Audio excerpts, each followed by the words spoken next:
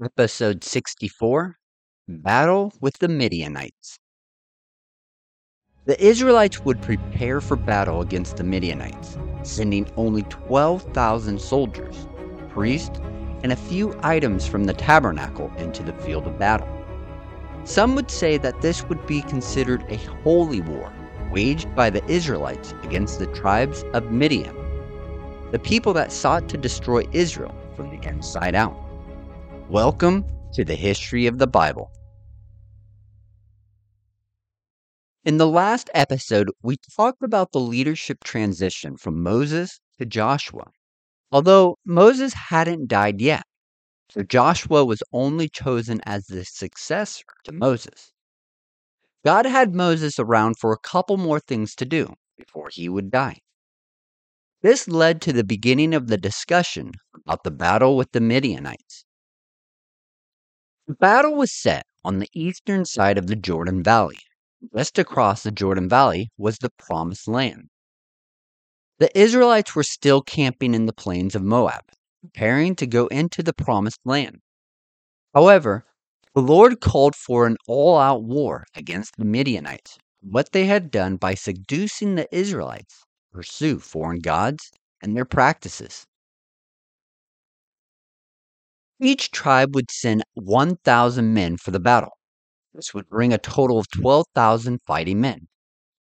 This would not include the Levites, as they were only meant to handle things that were related to the worship of God, the tabernacle. As a side note, how could there be 12 tribes sending men into battle plus the tribe of Levi? Wouldn't that make 13 tribes? Jacob had 12 sons, making the 12 tribes of Israel. However, Joseph's tribe was split between his two sons, so technically, there were 13 tribes. 12,000 men were ready for battle, with all the supplies and equipment that they needed. Phinehas, the grandson of Aaron, was sent with the men prepared for battle. Most likely, he had other members of the Levite tribe with him to help him carry and transport the articles from the tabernacle. As we discussed in the last episode, items that were taken to battle by Phinehas aren't known.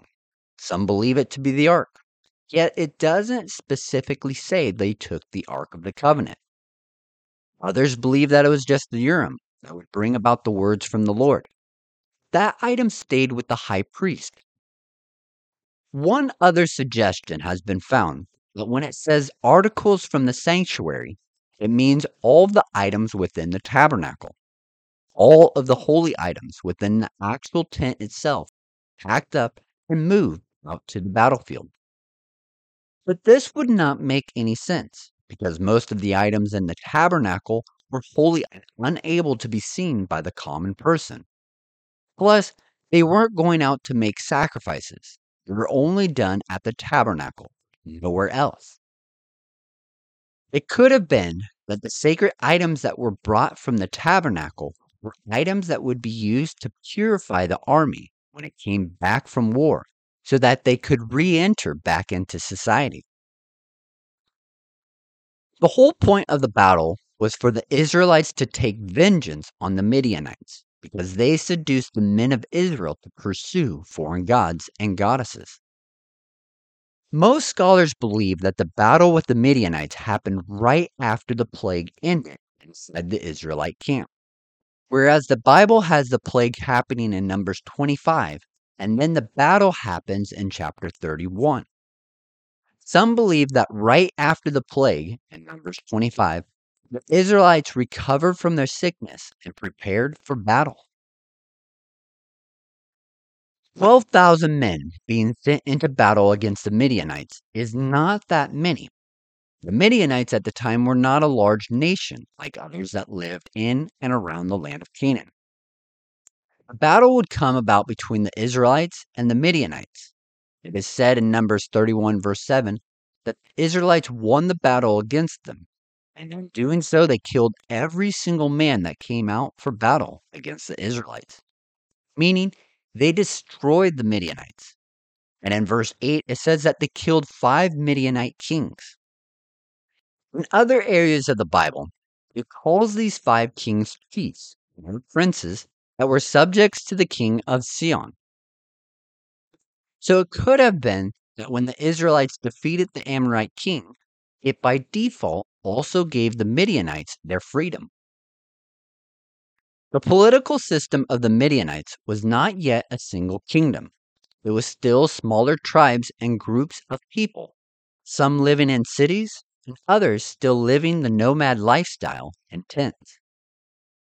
So when the Israelites came and destroyed the five different chiefs, they didn't destroy the whole people group.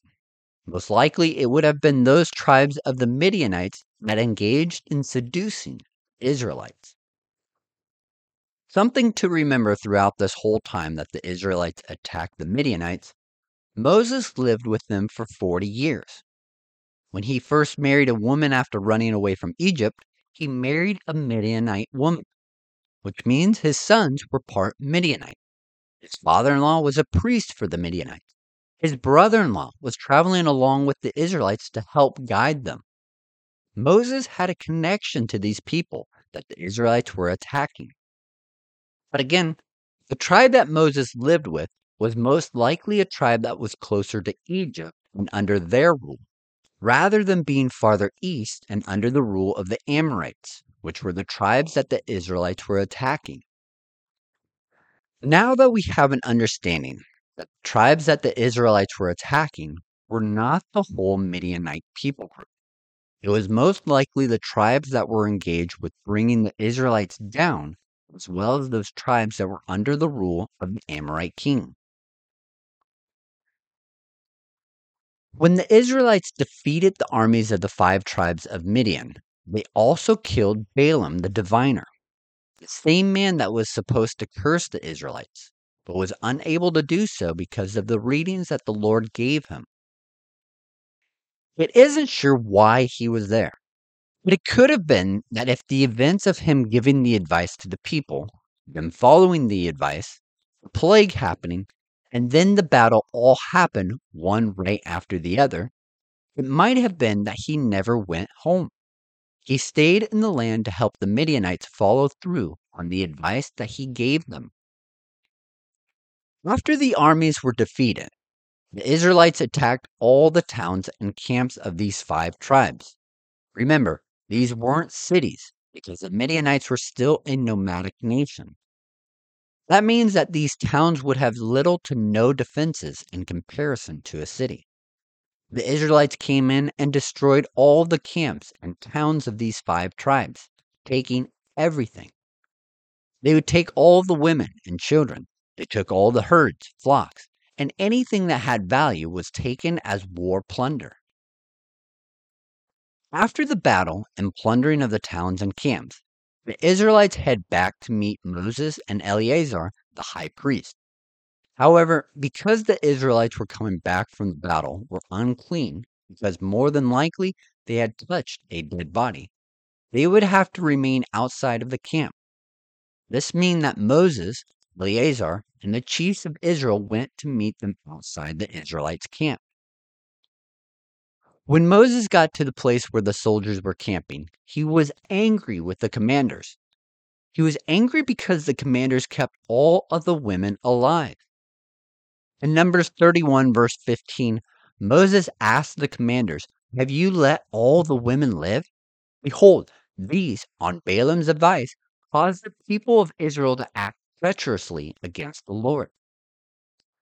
So Moses called for the commanders to do something that many people struggle with. Scholars debate why Moses would give this next command. In the battle, all the men were killed. There weren't any men in any of the towns or camps that were plundered, so they had all died.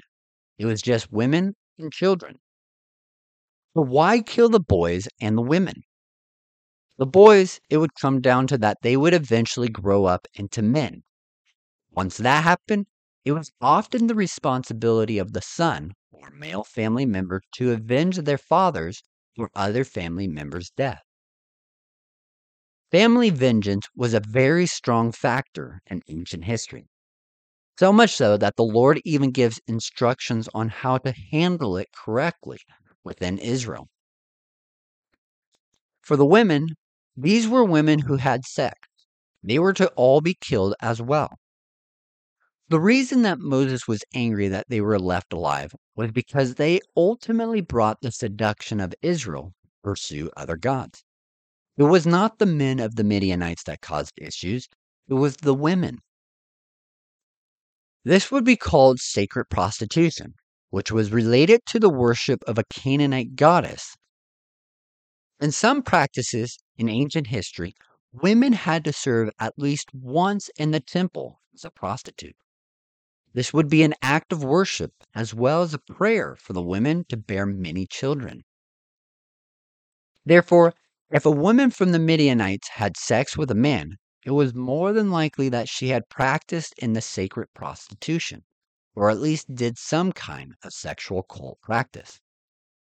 This is why Moses would have all of the women who had sex to be killed.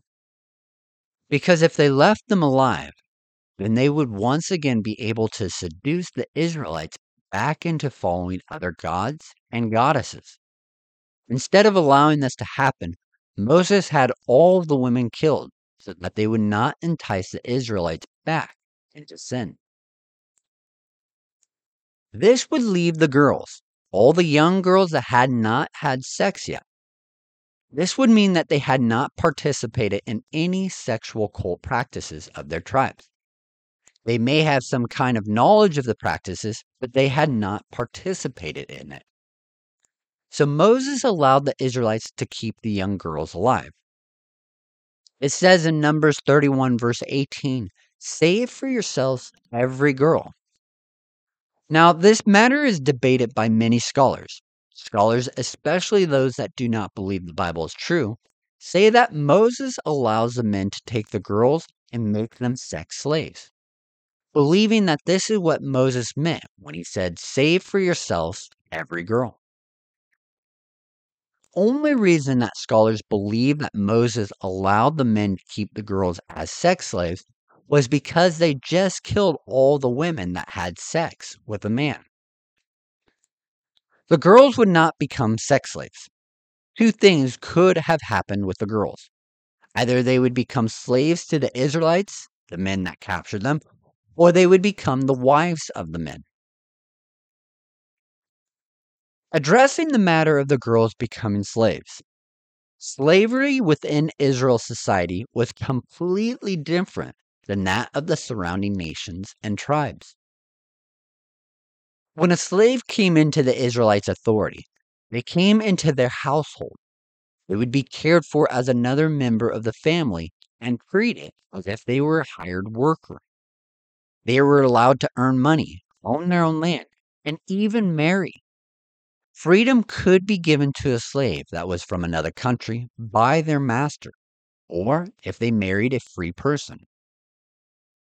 Slaves were not treated harshly, like we think of modern day slavery, although that type of slavery was happening in the surrounding nations. But God wanted to use slavery in a different way than the rest of the other nations.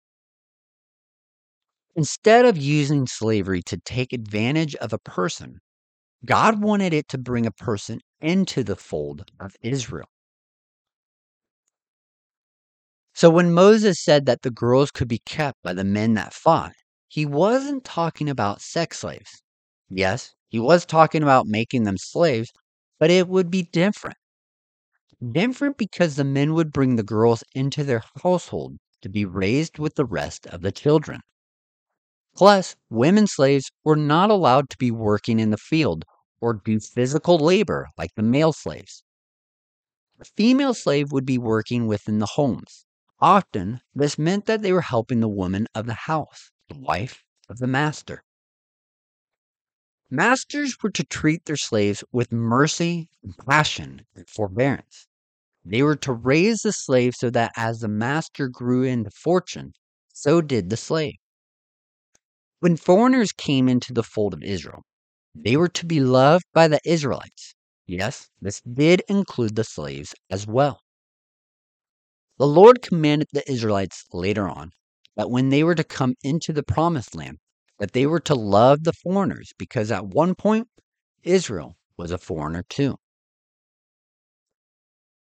Foreigners that came into the fold of Israel would adopt Yahweh as the one true God. They would accept the customs and practices, and they would become as if they were a citizen of Israel. Therefore, when these Midianite girls were kept by the men, they were expected to be brought into their households. And just like the rest of the family, these men were expected to teach everyone in the home the ways of God. He was teaching them and showing them how to pursue Yahweh. This would include the Midianite girls. Eventually, girls would grow up in Israel's society, becoming one with the other Israelites. The other thing that could have happened with the girls is that they could have been kept for marriage to the men that captured them. In Deuteronomy 21, verses 10 through 13, it says that when the Israelites were to go out to battle, they found among the captives a woman that a soldier wanted to bring home as a wife. He was to allow her 30 days to mourn the loss of her family. After that month, the man was allowed to marry her and bring her into the fold of Israel as his wife. Now, verse 14 of that same chapter of Deuteronomy 21 sets boundaries on if the man wants to divorce the woman he brought home from a battle. It says that if he was to let her go, she was not to be sold or treated like a slave. Ultimately, she would be a free woman within Israel's society. So, to come back to if the girls were made into sex slaves, did not happen. If they were kept as a slave, then they would come into the household of the man and be raised as an Israelite. If the girl were kept to become a wife to one of the soldiers, then she would become part of Israel's society through marriage to the free Israelite man. Even if the man divorced her, she would still become a free woman in Israel, to do as she pleased. God gave clear direction about men and women having sex outside of marriage. In the next chapter of Deuteronomy 22, God gives laws about if a man rapes a woman, then she will have to become his wife, and he is never allowed to divorce her. If a man raped or had sex with an engaged woman, then the man would be stoned to death by the people of the city. Again, to go back to, these girls were never meant or allowed to become sex slaves, which would have been punishable by death to the man by stoning. God was serious about sexual sins within the community. Now, the question comes up, if they were only to keep alive the virgins, how would they know who to kill and who to keep alive? In Deuteronomy 22, God gives the Israelites a law concerning a husband accusing his new bride of not being a virgin when they got married. This was a huge issue in Israel if a woman was not a virgin when she got married. So, for a woman being accused of not being a virgin, her father would come before the elders of the city and give his defense of his daughter. It says in Deuteronomy 22, verse 17, that to show evidence of his daughter's virginity, he shall spread the cloak before the elders of the city. This may sound like they are trying to do a physical examination of her before the elder, but it isn't. When it says that her father was to spread the cloak before them, it means a piece of cloth he received from the wedding. When a man and a woman got married during the wedding ceremony, the two would go into a private room or tent and consummate the marriage, meaning they would have sex during the wedding and seal the marriage covenant. When the two had sex for the first time, the woman would be a virgin, so having sex for the first time would more than likely break her hymen. The blood from this would fall onto a cloth that would then be kept for up to 7 years after the contract was signed. This is the cloth that the father would show that she was a virgin on the night of the wedding. All that was to show that the way the Israelites would normally see if a woman was a virgin was based on her hymen being intact. Through an examination of the girls that were captured during the raid of Israel into the Midianite tribes, without going into the details of how this test was performed, historically, It was often done by an elder lady or a trustworthy person. In the case of the Israelites, it could have been that it was the priests that would have done the examination, as no Israeli women are mentioned to be with the soldiers after the raid. In the end, this would be the result of the battle, with the 5 tribes of the Midianite being wiped from existence. These weren't all the Midianites, as there were other tribes farther to the southwest direction. After the Israelites came back from the raid, they were required to stay outside the camp for 7 days. Anyone who had killed or who had touched a dead body was needing to purify themselves. Everything needed to be clean. During the 7 days of purification, on the third and seventh days, everyone was to clean themselves, including the captives. During the rest of the week, every garment, every animal skin, and every article of wood was to be washed. The gold, silver, and any other metal material was to be placed in fire to be purified. After that, then it could be washed with water. This would be the aftermath of the battle with the 5 tribes of Midian. Of the Israelites, not one of the 12,000 men died during the battle. They would bring back much spoil from the raid.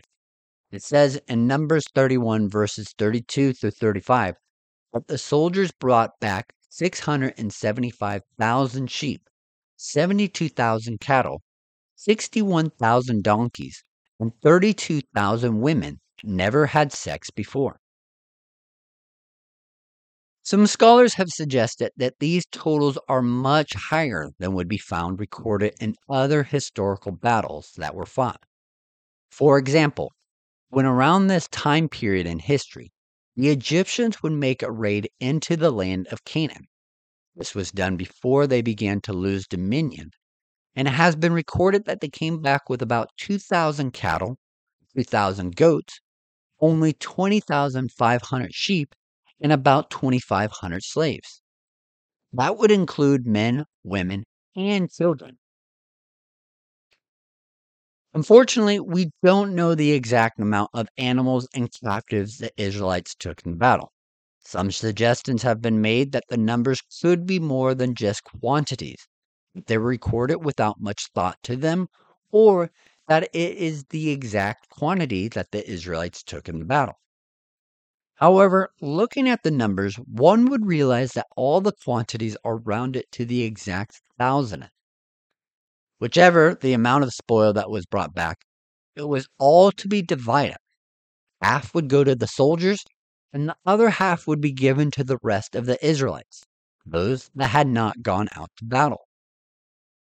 This would be contrary to many ancient cultures during this time. Normally, the soldiers would keep all the spoils and only give a portion to the king and priest of the people's gods. Once the spoils were divided between the soldiers and the rest of Israel, a portion from each would be given to the Levites and the priesthood. From the soldiers, 1 out of every 500 animal or person would be given to the priesthood. From that portion that was given to the rest of the Israelites, it would be 1 out of every 50 animal and person that would be given to the tribe of Levi.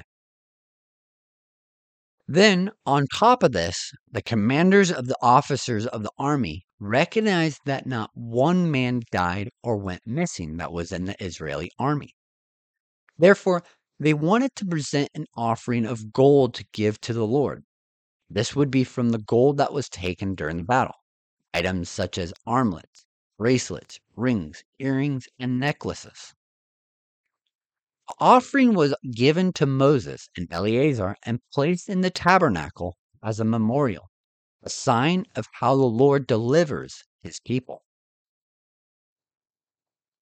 The total weight of gold given by the commanders and officers was 16,750 shekels. This would be more than the required amount to be given. As a ransom, the commanders were required to give only half a shekel per person in their command. Because only 12,000 soldiers went out to battle, 6,000 shekels was the required amount to be given as an offering to the Lord. 6,000 shekels is about 2,500 ounces, which is just about 158 pounds of gold, or about 71 kilograms. This would have been required amount to be given by the commanders, but they gave more, a lot more than that. 16,750 shekels is the weight that they gave as an offering. The weight of that amount of gold is about 7,000 ounces, which is about 440 pounds, or 200 kilograms. Today, that would be equal to about 13.5 million US dollars. This would not have been all of the gold either. The soldier and commanders would still have their own stash to bring home after the battle. Now, this may seem like a lot of gold to have been taken from the Midianites, especially given the tribal society that they lived in. Being a semi nomadic tribe, this would be a lot of gold for them to have, as often nomadic tribes usually held their wealth in herds, not metal.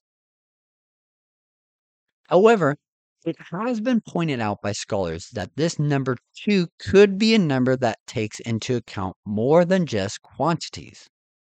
At the same time, though, it could have been possible that these semi nomadic tribes did have that amount of gold, because the Midianite tribes lived along the King's Highway, the roadway that went from the Mesopotamian region in the north down to the land of Egypt in the south. It wasn't just kings and their armies traveling this road. Often, it was traveling trade caravans carrying much of their items to trade from one region to another. In this area, there are tombs that have been excavated that have gold items buried alongside their former owners that date back to the Middle Bronze Age. Even today, the people that live in this region where the Midianites once lived, wearing items of wealth is still a prized tradition among them. This battle would bring the end of the battles against the Midianites for the time being. But that's getting ahead of ourselves. For now, the Israelites have just come back from a battle with at least 5 tribes of the Midianites nation, destroying each one of them. The army would then bring back all of their plunder to the plains of Moab, the location where the Israelites were camping, waiting for the moment to come when they would enter the promised land. But before that could happen, there were still a few more logistics that needed to be addressed before command could be fully given over to Joshua so that he could lead the Israelites into the promised land. So join us next time in episode 65, the 2.5 tribes of Israel. Until next time, remember that you are loved, special, and worthwhile.